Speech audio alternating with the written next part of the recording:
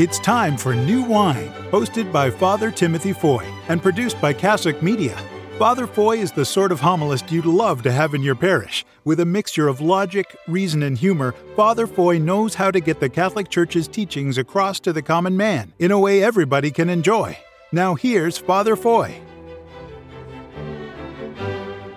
So maybe it's because I've been holed up in my self-quarantine situation for about 8.5 days, but I have this urge to talk a little bit about my past trip to the Holy Land this last November.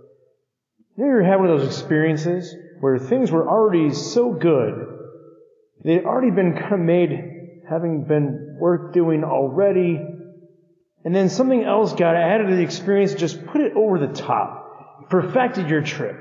The Holy Land was like that. To take this trip with parishioners, new and old, and go to the Church of the Nativity and the Sea of Galilee, and the Mount of the Beatitudes, the Mount of the Transfiguration, and the Mount of Olives, and Emmaus, where they recognized Christ in the breaking of the bread, was priceless. But I had heard that if you asked your guide, and you had the right guide, that it might be possible to not just visit the Church of the Holy Sepulchre, where Christ was buried, but some people got to actually spend the night there. So I got to do this, and I'm telling you, it took a trip that was already worth it and put it over the top. There were just 2 of us from our group able to go, Deacon Brett and myself. We let the church guards shoo everyone out of the church around 6:30 in the evening, but we were on the list that got to stay and drift through this massive church with only about 15 or so other people as we looked at mosaics and various shrines and carvings and things that go back hundreds and hundreds and hundreds of years. You can kiss the place that Christ was crucified. Now, priests are always talking about their own churches and about Christmas and Easter, where their churches are packed to the gills, because that's when they're best. But I'm telling you, I had a chance that night to pray within this church that is itself a kind of gravestone for Christ. And the absence of souls there actually enabled me the chance to get into the heart of it and to pray within the tomb of Jesus by myself. This church is at its best when it's empty, for then it most perfectly reflects the emptiness of Christ's tomb. He is not there. He is risen as He said. Jesus Christ came to give sight to the blind. He came to make the lame walk. He came to cleanse the lepers and give hearing to the deaf. But today, He comes to raise the dead. Consider this. His 12 disciples were already 12 disciples. Yes, He had given life back to others before today, but the first resurrection miracle of Christ in the Gospels is when He raises the widow of Nain's son in Luke chapter 7. Well, He had already chosen His band of 12 disciples in Luke chapter 6. In other words, what that means is that people considered Jesus worth following apart from the fact that He might be able to bring you back to life. He was worth setting out after and setting aside their other lives. He was worth this life without any promise of another life, and He still is. Yet He has taken His teaching of love, and now He has put it over the top. The ancient people weren't even necessarily looking to rise from the dead, but Christ knows what we need, and many of them wanted all that He had to give. Listen to St. Thomas. He so clearly loves Christ just for His goodness that when Thomas hears Christ beckon them to follow Him in the direction of Jerusalem where his life was threatened, Thomas says, "Let us also go to die with Him." That's all Thomas expected. But instead, he and the others hear Christ ask, "Are there not 12 hours in a day?" Jesus is the eternal day. And all the 12 of them are in him. Why does Jesus make a point to let Lazarus die and then even take 4 days of this death, at least one more than he himself spent buried in the tomb, before he gets there?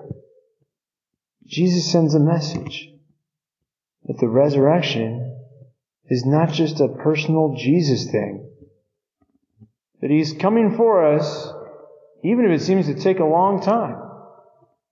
He will rise not for himself, but to be that which rises us. He will give all the 12 a chance to rise up in him. He is a person, but he's also an action.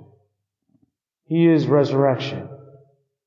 We experience him when we come back. As a country and as a world, we've been down. We've been divided. We've been spiritually pitted against each other. Democrat versus Republican. Red state versus blue state.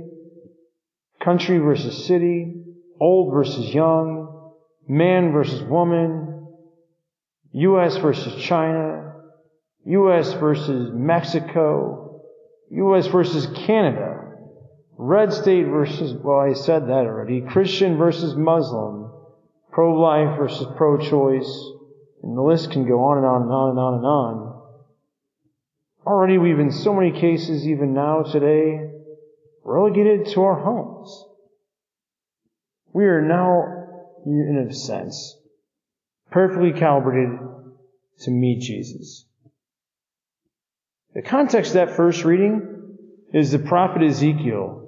He's been plucked up by God, put in this great valley of bones, and then he's ordered to prophesy to the bones. O dry bones, hear the word of the Lord. Thus says the Lord God to these bones, behold, I will cause breath to enter you, and you shall live.